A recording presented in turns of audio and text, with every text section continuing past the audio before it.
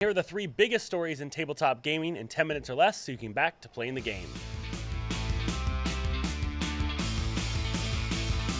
Our first story, Dungeons and Drag Queens.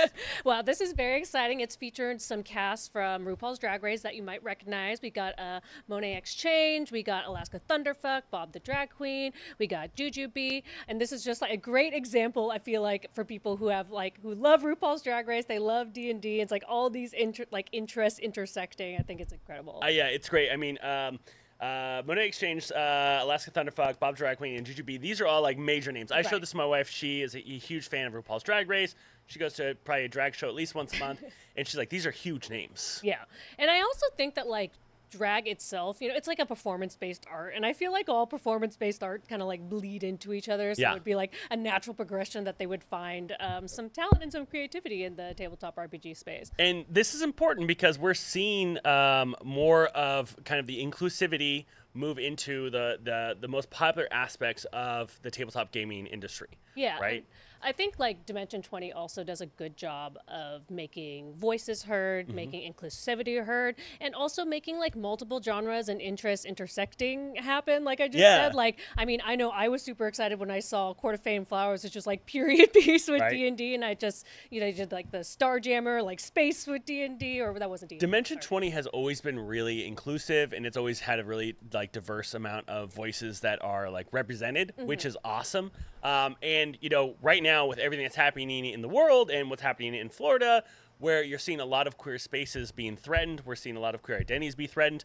It's great to see something like this come out that is in support of that, especially during the month of Pride. Yeah, and the bigger voices in the space. Now, some people do know that there is a Dungeons and Drag Queens, which is a live show in Seattle. That sounds super fun. They did give their blessing for Dimension 20 to do Dungeons and Drag Queens. So I like that Dimension 20. Of course, they went out and did the legwork.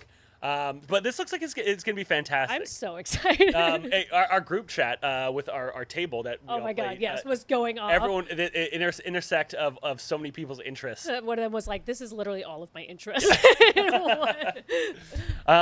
So I'm really excited to see how well it's received. I'm excited to watch the first episode. So we'll keep tabs on that. Yeah. But on the other end of things, the complete opposite. NuTSR is making the news, and this is probably the in recent weeks is one of the first times where WotC is also getting covered, and it's not something bad for them at least. Yeah, more like boo TSR. So NuTSR, which is what it's popularly become.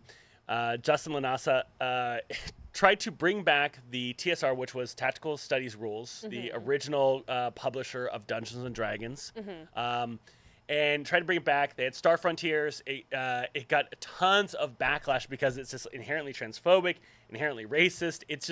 It almost felt like parody because it was so just overt. So ridiculous.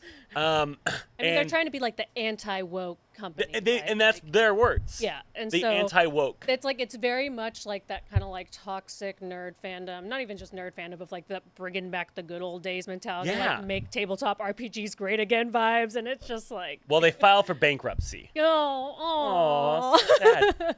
And court documents have revealed that in 2023 they made a total of $621.92. Yikes. So yeah. I don't understand.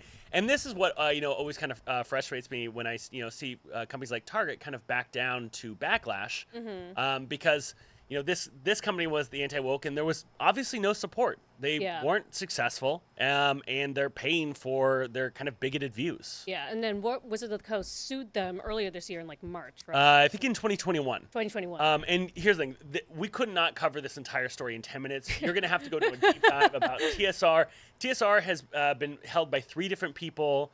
When TSR went defunct in the 90s, that's when Wizards of the Coast bought D&D, all their game properties. And the reason they're suing them is hey, you are trying to have your name semi-established with Wizards of the Coast. Yeah. And D&D in general. So you could cause irreparable harm to our brand because you were releasing racist, transphobic stuff. And so that's one of the things leading while they may not own that trademark anymore, the past association with it is enough, and they're just trying to break all ties and all kind of. And I think technically Wizards of the Coast might own Star Frontiers. Okay. But again, there's a huge thread. We'll put the link in the comments of this Read the court document. by the actual lawyers out there.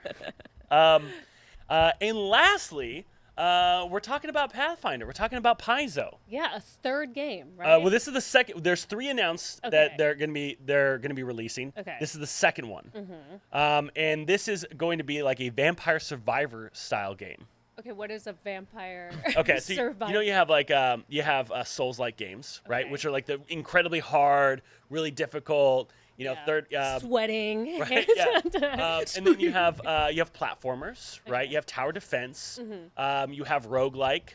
A Vampire Survival is one of those games where you're kind of on a map and monsters are coming at you at all sides, and you're just trying to stay alive long enough to kill everything on the board or to let time end. And then like move to the next board. And then you move to the next board. And so like you're in the center and things are coming at you at all angles. And so it kind of feels almost like an idle game. Yeah. And you're just essentially trying to wipe the board. Okay. That's a Vampire Survival game, and it's based off the game Vampire Survivor. Is this like a new like subgenre, like this whole like Vampire Survivor of it all? Yeah. So it's definitely kind of like how roguelike became this new subgenre. That it's exactly like that. Okay, and then this is just like another game coming from Pathfinder that's kind of like using the Pathfinder lore and world. IP. And here's the thing: the reason why this is interesting is the first Pathfinder game released was that was announced as a hack and slash game, very Diablo-like. And of course, with the success of Diablo 4, you feel like this is right up the alley. They've been in crowdfunding for the past 20 days. They're almost at their funding goal. They're like 90% there, but they haven't hit it. Usually you see a successful Kickstarter hit it within the first 24, 48 hours. And Paizo hasn't hit it yet. They're maybe $20,000 away from their goal. Yeah. But I don't know how much you can do with $300,000 to make a video game. Yeah, I mean, we talked about this when we talked about other like video games that are coming out in terms of like diversifying the kind of game that people play to bring them into your lore. Yeah. Like, because if you just keep to one kind of style, that really just kind of alienates a lot of the, other people that do like a hack and slash game, that do like kind of like these idle games. There's tons of people that love Diablo 4 and they have no interest in playing a turn-based Exactly. game. It's like the whole League of Legends when they made Arcane that just like exploded it and did it. And, like, I'll probably never play a League of Legends type game, but now I love League of Legends now because of Arcane. But I still think it's interesting that Paizo hasn't announced anything turn-based. We have hack and slash, we have Vampire Survivor. I wonder if the third game they announced this year is going to be turn-based or it's going to be something completely different. Maybe they're just like working on it, and right? trying to come up with something real. And I'm assuming that this is going to go to Kickstarter as well. And I'm wondering if it's going to be as successful. Yeah, we'll see the hunger for this kind of game, like with the brand recognition that they already have. So. But it's still, I still find it really interesting. Like, we've moved away from turn-based as far as these first 2 games. Maybe the third will be turn-based. But I'm wondering if we're going to see a huge push in the last 10 days of this game because the first game announced, I don't know if the Abomination Vaults, I don't know how much you can do with $300,000 to make a video game. Yeah. I mean, at that point, did they just kind of like scrap the project? I don't think they're going to scrap it. I think it just depends on time and how much is delivered. And, I feel if you crush it, you have stretch goals. But at the same time, it could have been just a press technique, right? Yeah. Like, I know many game developers out there that will do a Kickstarter just to generate to get the press, right? Like the money is definitely secondary. So maybe Pathfinder has a nice nest egg that they got from all the purchases this past year from the OGL crisis that they're funding these with. And so I'm excited to wait and see what happens. Yeah. Hey, those are our 3 stories today. Thank you so much for joining us.